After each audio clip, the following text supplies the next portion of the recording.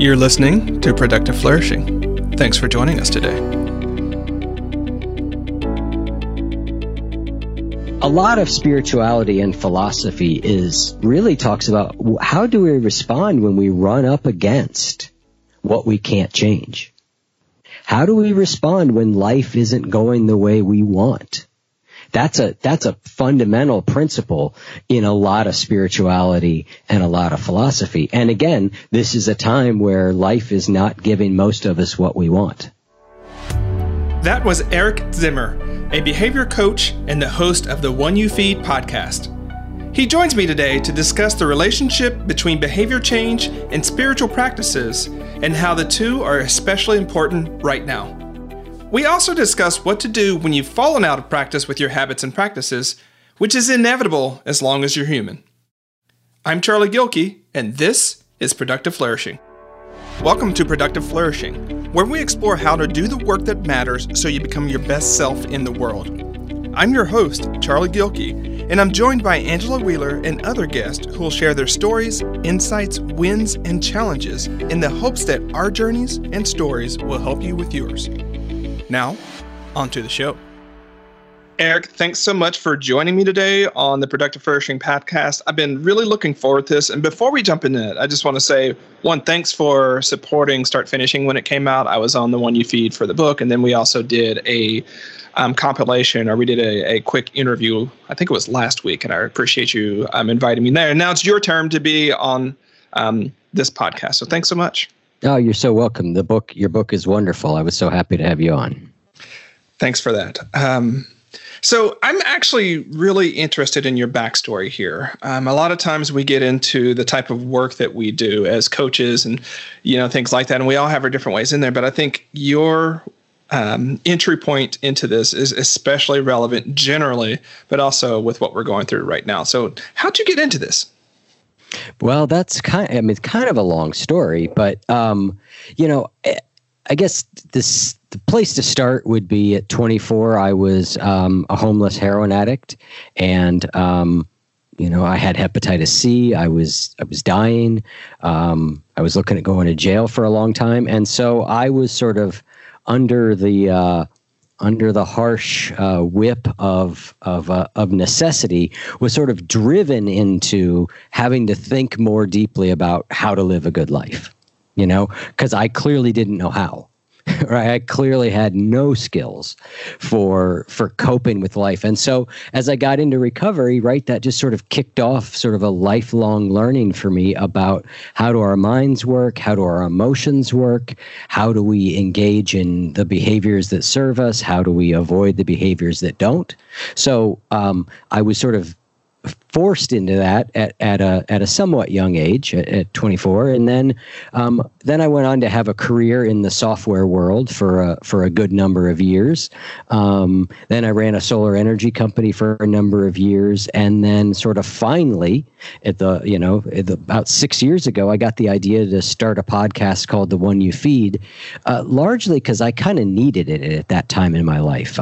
My solar energy company had failed. I was in a bad marriage, and I felt like, you know what? I need to talk to people about what it means to live a good life. And I knew, like, if I started interviewing people, then I would read their book, and I just knew I'd be swimming in these sort of ideas. And so I started the podcast kind of out of that desire, and from there, everything else that the show has been, the coaching that I do, the programs that we offer have all kind of grown out of that. Yeah, what I appreciate about that is it's no longer a secret that being the host of a podcast is a really good way to talk to some really fantastic people and get some sort of free teaching and coaching out of the conversations, right? And the other piece that I love that you mentioned about it is it makes you do the homework. It makes you actually read their work and do some research and figure out who people are. And so there's all these sorts of benefits from doing it, which is one of the reasons why once you start a podcast, it's hard to stop, Yeah.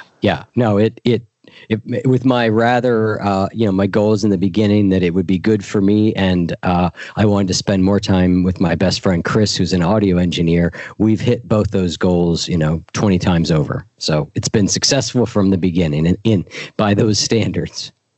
Why I like your backstory is, if we're being frank about it, the personal development sort of industry can be one that's really founded on a lot of privilege. Really founded on people who have a lot of means and things like that. When you look at so much of the way that we talk about what we do. But I love that you started from this other side where it just reminds us that personal development, spiritual teaching is not just for the privileged few, but it's actually this really great tool for everyone. Yeah, I mean, it's important to note that I do come from some degree of privilege, having grown up in sort of a standard middle class, white background. I think I had privilege that enabled me to navigate my recovery circumstances. I had things going in my favor more than others, but I sort of effectively tore a lot of that privilege down, I guess.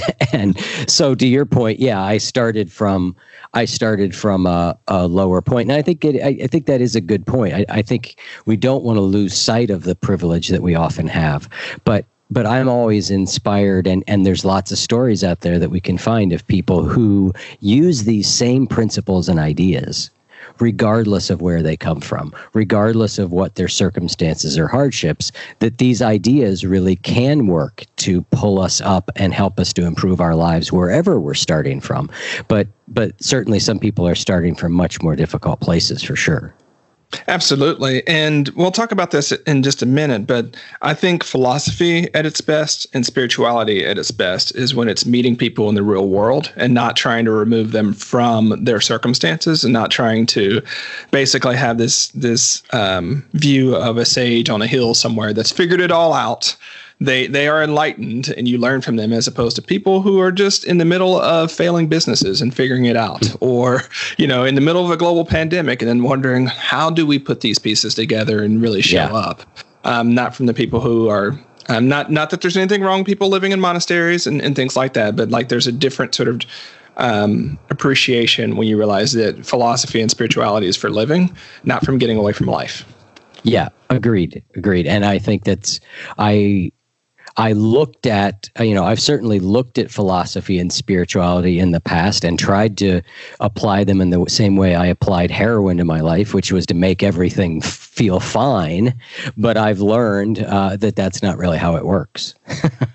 Yeah, so I'm really curious about that jump from when your marriage was failing and your solar business was failing and the personal development journey you were on at that particular time, that was a gap from where you sort of are now. So what was going on at the time in that journey, and what have you learned over the 6 years that really say, I'm different and better because of those learnings or affirmations or epiphanies?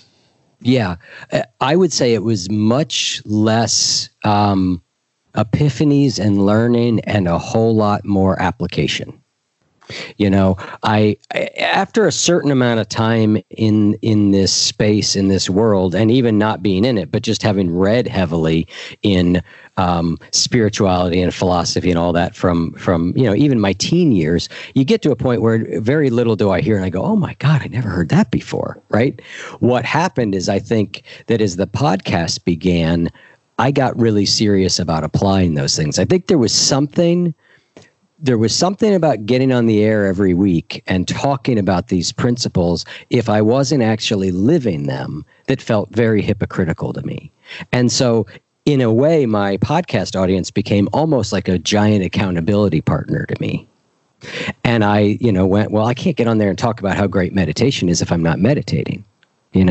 I can't talk about how beneficial exercise is for my depression if I'm not doing, So I think it was a lot more about application and just a real depth, continuing to marinate in the same ideas at deeper and deeper levels, And so of course there are awakenings and epiphanies, but I would say it's been more a deepening by really practicing and living these concepts that would make the biggest difference from where I was then to where I am now. It was really an application of the principles consistently, day after day, week after week, year after year. I'd like to hang out in this pocket a little bit more because this is a common sort of struggle that people have is all the great ideas, all the great Dharma listenings, or all the sort of things that you'll hear versus the lack of practice. And so if you could be more concrete and tangible, you could pick any time slice of yourself versus now versus then, but like how specifically is your day different after applying it than it was beforehand? That's a great question, and I need to reflect on it for a second. I think meditation is an example. It's something that I was an on again, off again meditator since I was 18.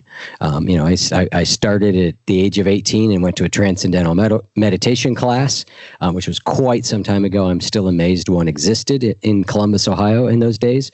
But I did that, but I was on again, off again. I could, I'd do it for a day, a week, maybe a month, and then I would quit. And so, I started, it's been about 6 years now that I've been what I would consider myself a daily meditator. And by that, I mean, I meditate 90% of every day for the last 6 years. So that's a big transformation. I went from, very periodic and sporadic to sort of daily meditation. And so that's an example. And so part of what happened when I started having people on the show was I was having spirituality people on, but I was also having people who could really talk about behavior change and habit building and how to build routines. And I think you and I sort of occupy some similar terrain here. We sort of veer into both those areas, a more spiritual area, more of you're a little bit more work productivity than I might be, but I've been very focused on habit building. And I think learning that stuff, really gave me the tools to do these things more consistently. Now, what that's turned into in my life is, I think it's just turned into a little bit more well-being, ease, a little easier way to find my life through. I mean, I still am somebody who depression has been a companion of mine since I can remember, and it's still a part of my life, but I often say I've learned to get way better at being depressed. My depressions are much more manageable, they're much less deep, they're less frequent, and they have less duration, and I fret about them a whole lot less. So I think that's an area that has definitely improved as a result of some of these changes for me, is sort of my depression and anxiety. I appreciate you going there because so often people think that the before and after is like the after is all those things are gone away, right? So you no longer have to deal with them. But time and time again, what we learned is that the intense upswings or downswings of those have shifted, right? So I know we're talking about flattening the curve when it comes to coronavirus right now, but there's flattening that sort of emotional intensity.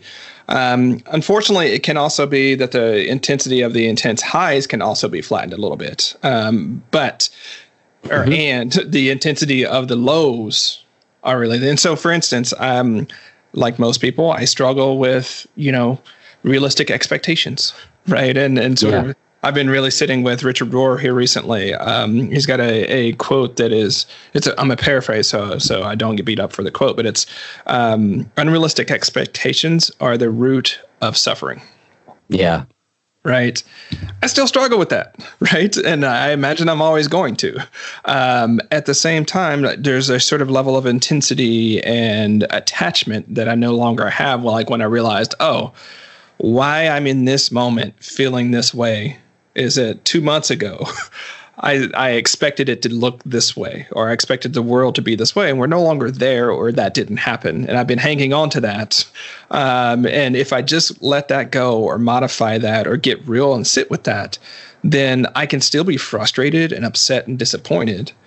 But I'm not stewing about it at 2:00 in the morning. Right. Yeah. Yeah. And further, the quote I've heard that resonates with that is, expectations are premeditated resentments, right? Like it's our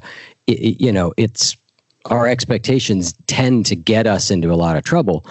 We can't not have them, right? Just as humans, that's not the way the mind works. But the looser we can hold them, the looser we can hold them.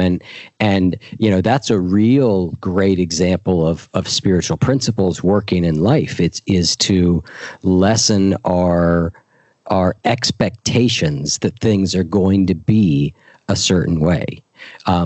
Because they rarely are. And I think the other thing that, I often think about when I think about like the improvements that we make, and the thing is, I often think like, I'm interested in true spiritual awakening, what you might call enlightenment. Those things have interest to me. And yet it seems to be that a lot of that is the dramatic amount of the shift that occurs. And I often think that if I could go back to myself at 23 years old, living as a heroin addict, right? And I could take that Eric and put him in my brain today, he might think he was enlightened. Because the difference is so dramatic, but we don't notice it is so different because we habituate. We get healthier and we habituate. We get healthier and we habituate. And so that's not a bad thing. Habituation is one of the great characteristics of humans, but it does make spiritual growth a little bit of a weird thing because you have these breakthroughs that feel really great, and then you sort of get used to it and you go, well, gosh, I need another one. And if we're not careful, we're chasing that high. That's really fascinating because you had me thinking of another colleague of mine who has been careful to not make his spiritual practice just another drug. Yes. Yes. And just to go from heroin to his particular spiritual practice and get caught up in the same loop, in the same, because when you look at it, the community of heroin users can be analogous to the community of spiritual practitioners. They use totally so much maps, and you have to be careful that you don't end up in that particular place. But what you reminded me of is, we habituate, but there's also this hedonic adaptation that we're in. Exactly. Right. That's what I'm meaning. Yeah. Is that hedonic adaptation?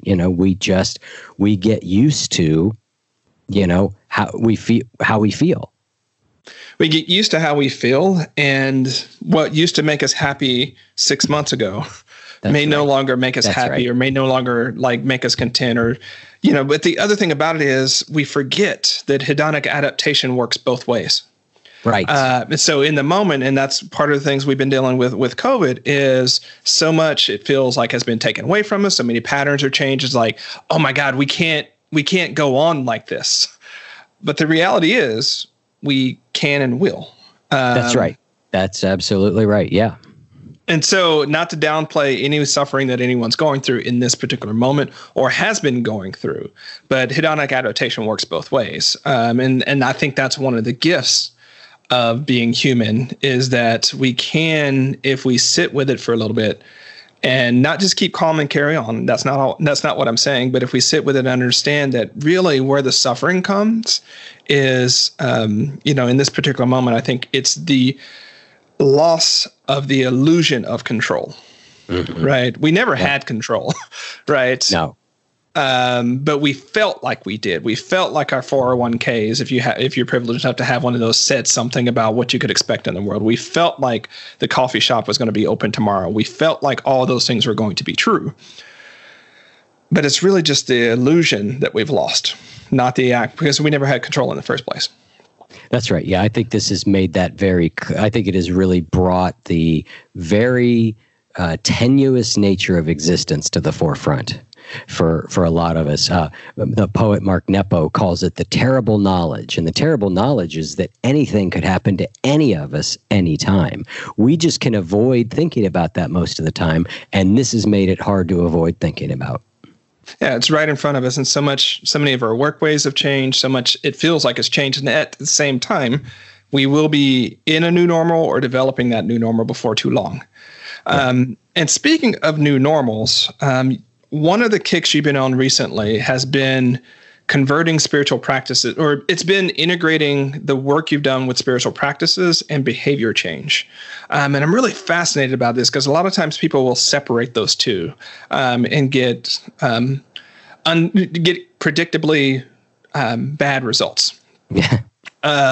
So tell us a little bit about that thread you're in and what you've seen and some key things that you've learned from the teaching and seeing the transformation in people. Yeah. So the idea is, I call it Spiritual Habits, and it's a new program that we've launched. And it's really, like you said, taking the science of behavior change and applying it to our spiritual life.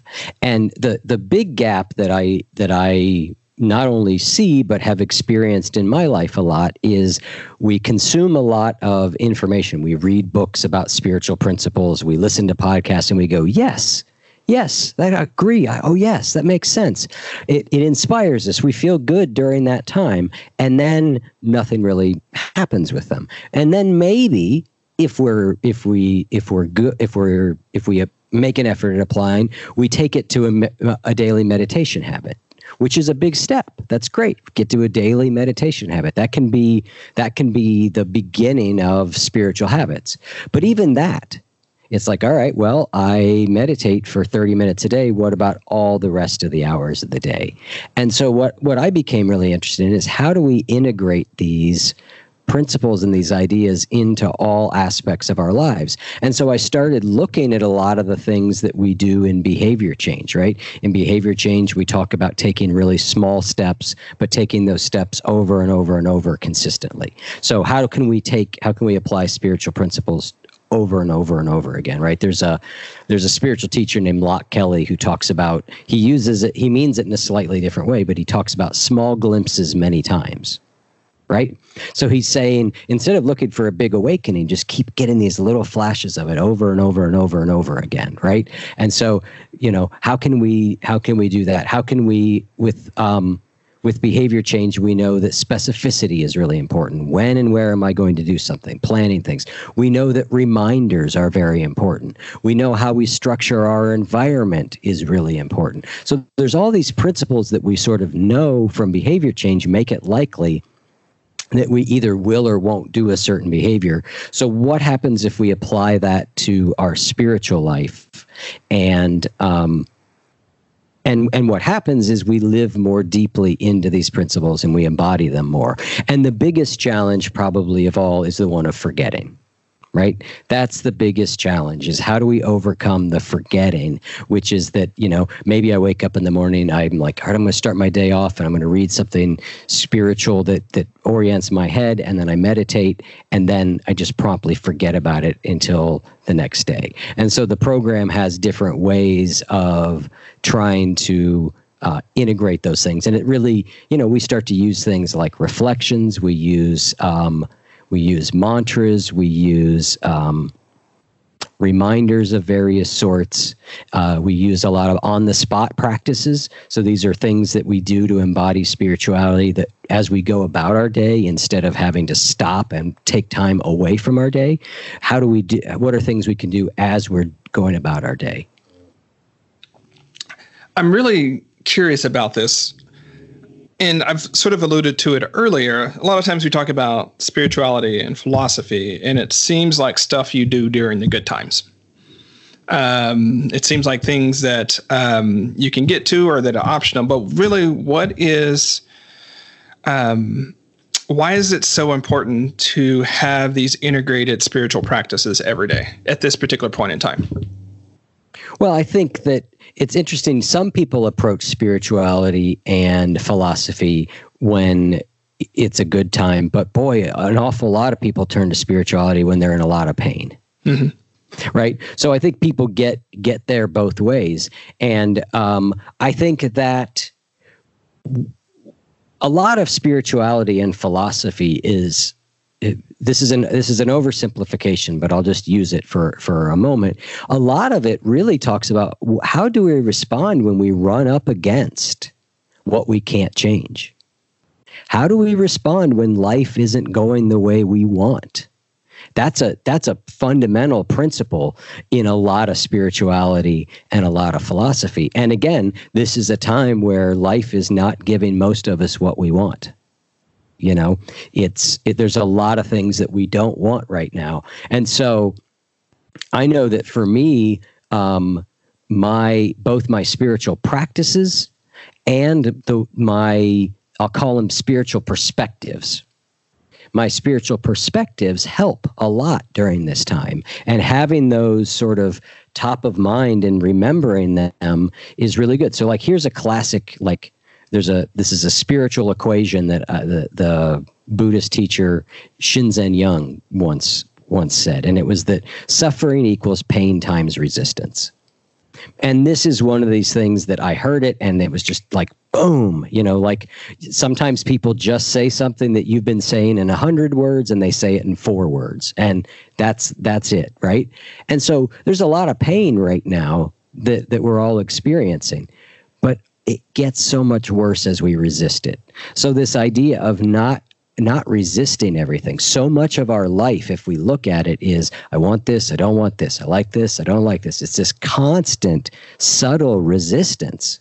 And learning to let that resistance drop a little bit. Every percentage point we drop our resistance to is X, even more percentage points that we drop our overall suffering.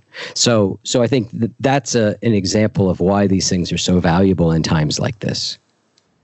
It's sort of like we're in this constant tug and war with reality. It's one way, we want it to be another. Like it pulls us one way and we're sort of fighting it the whole time. And the thing about it is, as Radiohead said, of course they said it about gravity, but reality always wins. Right. You tug of war with reality long enough, it's going to win. It's got an infinite pool of resources. You don't, right? Right. And that doesn't mean that we go into a land of sort of nihilism or spiritual bypass where it just doesn't matter, right? I think you just get more intentional about where you tug and where you don't. That's right. I was having a conversation with a client earlier today, and we talked about, and this is, phrasing that you might, that certainly would be used in the business world a little bit, but it's about focusing on the inputs rather than the outputs, right? It's about, like with her, we were talking about, you get focus on the things that you can work with and that you can change. The rest of it is we can't really do something with. So it's like you said, it's not nihilism, it's not giving up, but it's really accepting what we can change. I often think that the Serenity Prayer is like one of the most important things that was ever said, right? Like, grant me the serenity to accept the things I cannot change and the courage to change the things I can and the wisdom to know the difference. If we can figure that out and we can get skillful at learning what we can and can't change, boy, does life get easier. Absolutely. Now, I'm curious, you mentioned that earlier with your practice that you're like a 90%, meditate, not 90% of the days you do daily meditation. I'm wondering, when you fall off the horse, the habit horse, and we all do. Yeah. How are you different than when you were on it? Well, it depends which habits I fall off of and for how long. For a day or so, I'm not much different. The one that I'm most sensitive to is if I miss a couple of days of exercise, I start to feel that soonest. That's my more than meditation, more than sleep, more than healthy eating, more than anything else. Mine seems to be that something about moving my body. It's the thing that treats my underlying mental and emotional states better than anything else. So if I miss that for several days, I start to I mainly starts to manifest for me as irritation. I just start to be more irritable, kind of subtly, but markedly so. That's sort of the front line for me of not doing well as my irritation starts to peak. And then just on the backside of that starts to become more of what we might classically think of as depression, as, a little bit more, what's the point? Everything sucks kind of mentality. But irritation, I think, is the leading edge of it usually. Do you count exercise or moving your body as a spiritual practice, or is it a different thing? I don't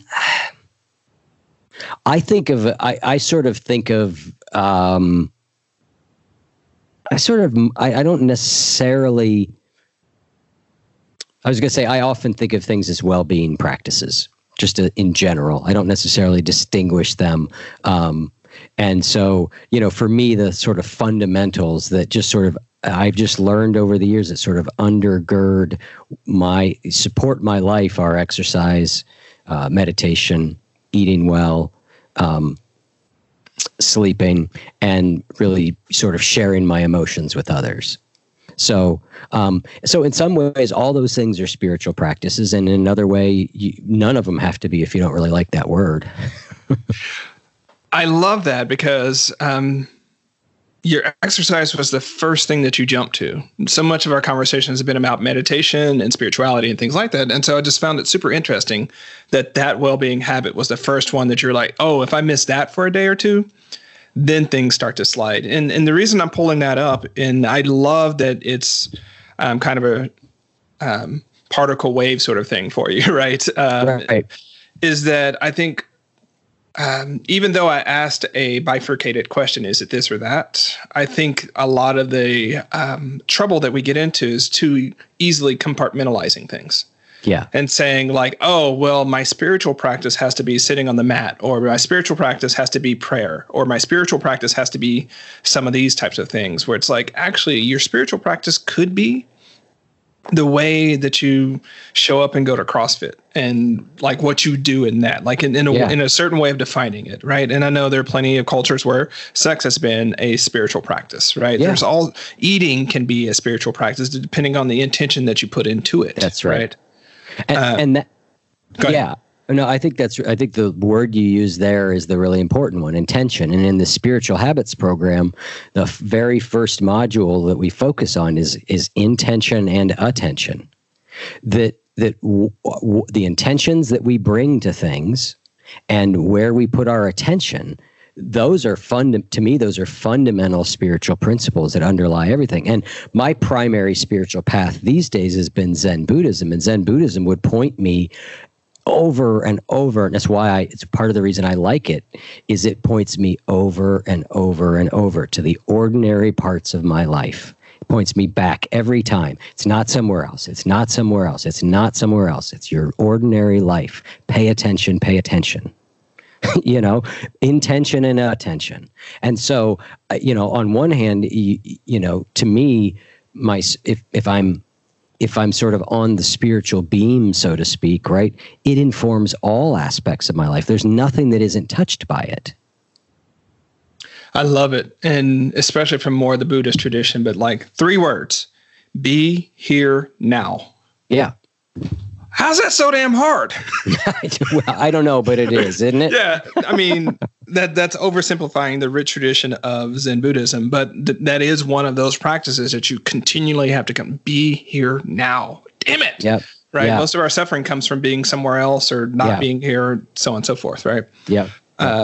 It also reminds me, you mentioned 4 or 5 things. You mentioned exercise, you mentioned meditation, eating well, sleeping, expressing emotions to other people, right? Yeah. As sort of your pillars of well-being. And it reminds me of one of my favorite lines from the Tao Te Ching, which is, the Tao is broad and plain, but people prefer side paths.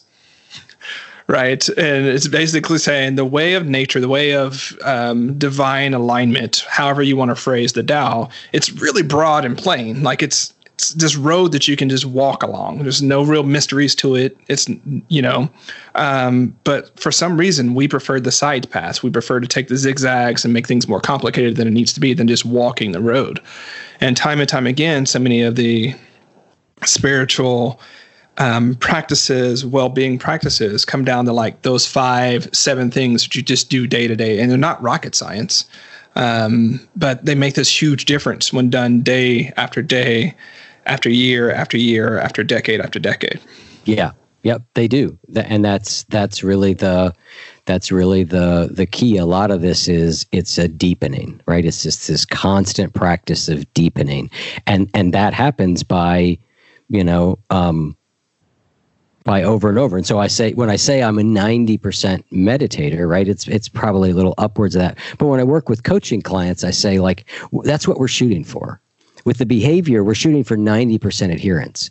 And if you can do 90%, like you said, day after day, week after week, month after month, year after year, decade after decade, your life will transform. But if you shoot for 100%, for most of us, that's where we give up. We go, I can't do that. I missed 2 days. See, I'll never do it. And so for me, the plus of 90% means I could miss 36 days in a year, right? Which for a lot of us, if we miss 3 or 4 days in a row, we go, the whole thing's, we're screwed. The whole thing's pointless, right? And this is an example of a spiritual principle of perspective, right? By broadening out perspective, we see things better. And so, of course, we get off the path. The path may be broad, and we end up wandering off of it, which is fine. The key is to just get back on it with the minimum amount of drama. Yeah, I tell people like similar things when it comes to falling off of whatever productivity system they're using or whatever sort of habit system that they're using, because inevitably what I found is after about 3 weeks, life starts to creep back in, habits start to erode, like things start to change. And every time, like I make it to 3 weeks and then I fall off and it just won't work. And I'm like, see, I think the thing is you're expecting a one-time change, right? Mm-hmm. The whole point of so many of these systems is not how long you stay on, but how quickly you get back on once you fall off, because you inevitably will fall off. Amen. You're just going to fall off. And so if that's your goal, like how can I remain 100% consistent? How can I do this forever? Like nothing is going to work. That's right. And I think what happens is when we fall off, that brings in, because a lot of people come to personal change with lots of failure in their past. And there's an underlying narrative that says, I'm the kind of person who sticks with things for 3 weeks, then I quit. Mm-hmm. That's the underlying narrative. And so when we do our 3 weeks and we start to fall off, our brains go, see, I knew I couldn't do it. See, I'm not built that way. I'm not like Charlie, I can't, Charlie can stick with it, but that's all an underlying narrative that's just not true. We get off track, we get back on. And I used to do coaching with people a month at a time. And by and large, I have stopped doing that in general because it's simply, I felt like I moved to 6 months because what I needed to see was I work with people as they get off the path, get back on, get off, get back on, learn to minimize that time off and get back on. And that's where a coach can be really helpful and sort of like, no big deal, right back on, no big deal, right? Sort of. And so, yeah, it's inevitable that whatever planning system or whatever we put in place, we're not going to be perfect at. We have to expect that and know how to adapt quickly. Absolutely. And when you said you went month to month, I at first thought you meant that you only worked with a client once every month. And I was like, oh no, that would be really hard in the type of work that we do. Yeah, no. But no, you clarified there. So have you read Marshall Goldsmith's Triggers? I have, yes. All right. The reason I bring this up, and I want it for our listeners too, is one of the sort of epiphanettes that I got from that book, not like full epiphany, but epiphanet. That's a right? Good word. Was when he talked about how he asked his clients how much effort they put towards going towards a particular goal, right? So instead of saying whether you did it or didn't do that particular habit or behavior, he asked how much effort on that day did you put behind it on a scale of 0 to 10? Mm-hmm. Once I read that, thanks, Marshall, I started using it with my clients as well, because they'll come to, the story like, oh, I didn't do it and this happened and that happened. And so instead of saying like, did you do it or didn't you? It's how much effort did you put behind making that particular goal or that particular behavior happen? And if they tell me 3 out of 10, I'm like, well, you deprioritized it. What was going on that day? Like, would you agree with that, or like so on and so forth? But like, I think it's such a powerful thing for us to remember is like when we fall off that horse and when we do something like one, there's the whole narrative, like you mentioned, the head trash around this is the type of person I am. See, this is what happens. I should be ashamed. I put in all that work. It was going so well, like all the different things, right? That is all basically parasitic motion. It sucks life out of you, but doesn't really do anything for you. Right. Yeah. If we were to apply that same amount of energy to saying, you know what, like, how much effort did I put behind maintaining this system? Is it just that it was a Saturday and Sunday and I went to a mimosa brunch with my girlfriends and then, the day just sort of got away from me, and then there I was. Well, that's happened. That's life, right? Yeah. What's been really interesting in behavior change conversations with clients is like when they're putting in 8s, 9s, and 10s in effort and the behavior's not changing. Because one, it's really rare that actually happens. It's usually we're down there like, oh, I was going to work out today, but then like this happened and then that happened. And you ask them like, how much effort did you put behind it? And there's like, not so much. That's a great, I often, my version of that, and I didn't remember that from Marshall's book. My version of that is like, what was the internal conversation like? And because often, like you said, there almost wasn't one. There almost wasn't one. Something happened that preempted. It's not like there was this inner battle. It's just that it happened almost with a lot less consciousness. And so that just comes to, all right, how are we remembering? And I always try and delineate with a client, like what are we dealing with here? Are we dealing with a forgetting issue? Are we dealing with a planning issue? Are we dealing with something out of your control issue? Or are we dealing with you sort of walked right up to the line, you stared the thing down, and then you went, no, I'm not going to do it. Those are all very different problems, and we solve them very differently. Yeah, it's like on the exercise behavior change, very few people get all the way to the gym, walk in the door, and then decide they're not going to work out. Right. Very rare that happens, right? Indeed. Usually it's from couch to putting shoes on. That's the hard part, right? The couch to making the decision that they're like, that's where the narrative is.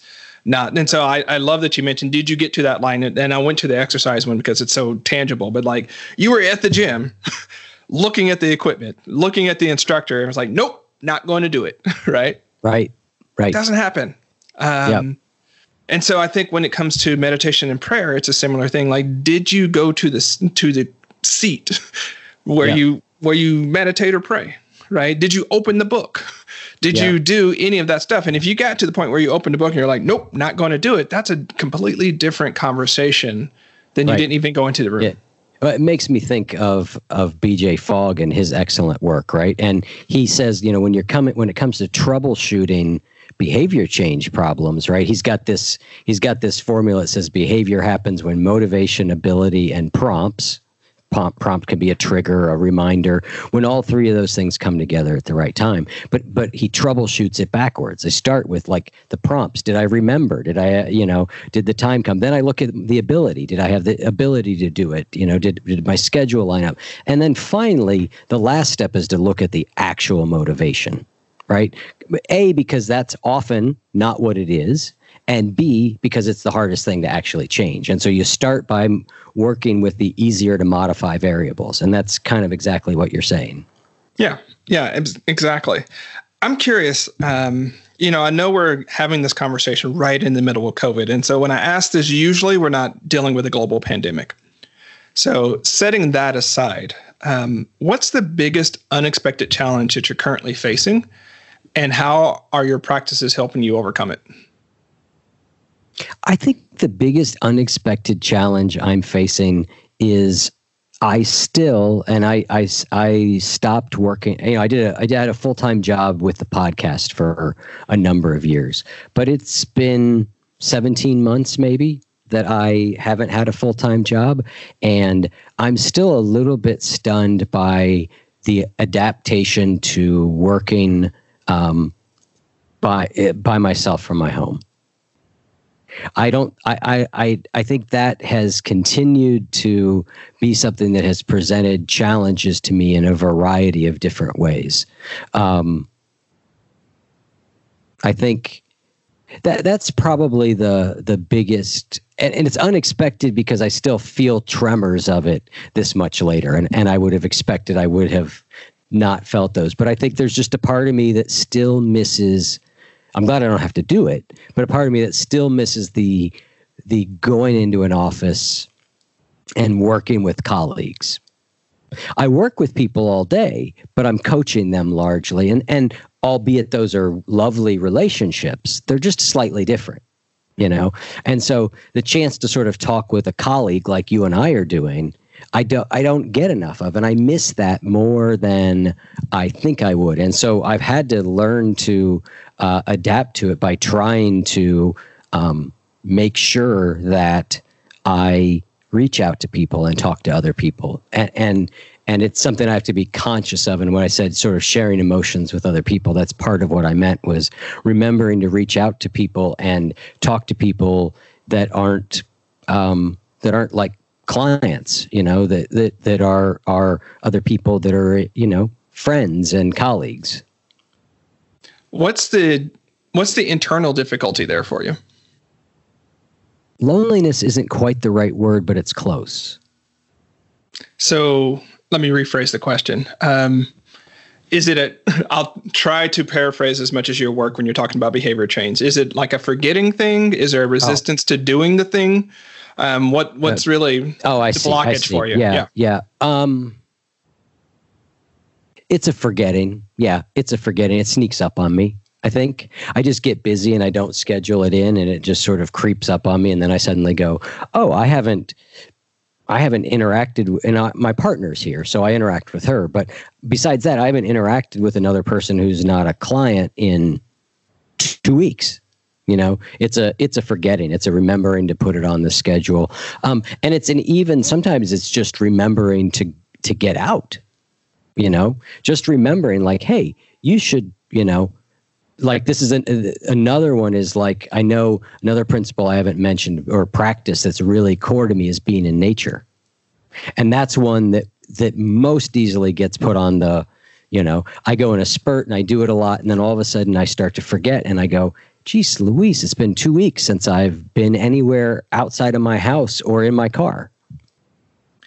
I really feel you on that one. And for me, like in those scenarios, my wife, Angela, is so good about having these practices and doing them much more. So she's like, hey, do you want to go out on a hike? And we've gotten good about it because she knows, and I know when she asks me that, in that moment, I will not want to do it. I'll be frustrated. Nope, I want to do the thing. I had plans to sit on this, or I have a friend that will ask me like, hey, do you want to go out? And I'm like, no, I don't want to. Yeah. But at this point, I'm like, you know what? I will feel better, right?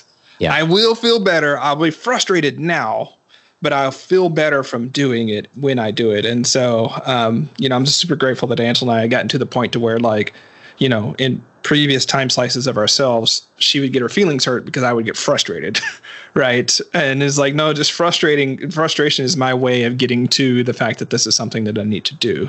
Yeah. And so it's been a game changer. Even when I see it come up on my calendar, like I need to reach out to such and such. I'm like, don't feel like it. You know what? Do it. Yeah. You'll feel better. Right. Yeah. Similar sort of thing. Thanks for sharing that, because again, you got, I think you mentioned 15, 17 months of working from home by yourself, like in the pocket. And I know there are some people who are new to that, and that type of stuff will sneak up on you. Yes. Right. Where you realize like, what is wrong? Like something's missing. And it just turns out it's easy soundboarding conversation with colleagues where it didn't feel like an imposition or a thing. You sort of just happens. It just happens. Yep. Right. So serendipity and synchronicity are harder to create when you're working from your home office. They are. Yep. All right. We've discussed a lot today, Eric. As the guest for today's conversation, you get to leave our listeners with either a challenge or an invitation, depending upon what most resonates with you. So based upon what we've talked about, what would you invite or challenge our listeners to do? I would, that is a great question. I would invite people to, particularly given the times that we're in, to think about one practice that would improve your mental well-being and start to implement it every day in a very short way. I'd invite you to just look for something that from past experience, or you've heard enough people say, oh, that'll help my mental well-being. Implement it in just a small way, but implement it daily now, because I think this is a time where these sort of practices are more important than ever for us. You know, we all need more support right now than we're used to needing. That's just the reality. And a well-being practice can be part of that support. Eric, this is my third conversation with you. Each one has been a treat. I appreciate this one, and I appreciate your time today. Thanks so much, Charlie. I really enjoyed this. All right, listeners, so you heard it from Eric. What well-being practice can you do over the next week that will make your day and make your life better? And just as a reminder, remember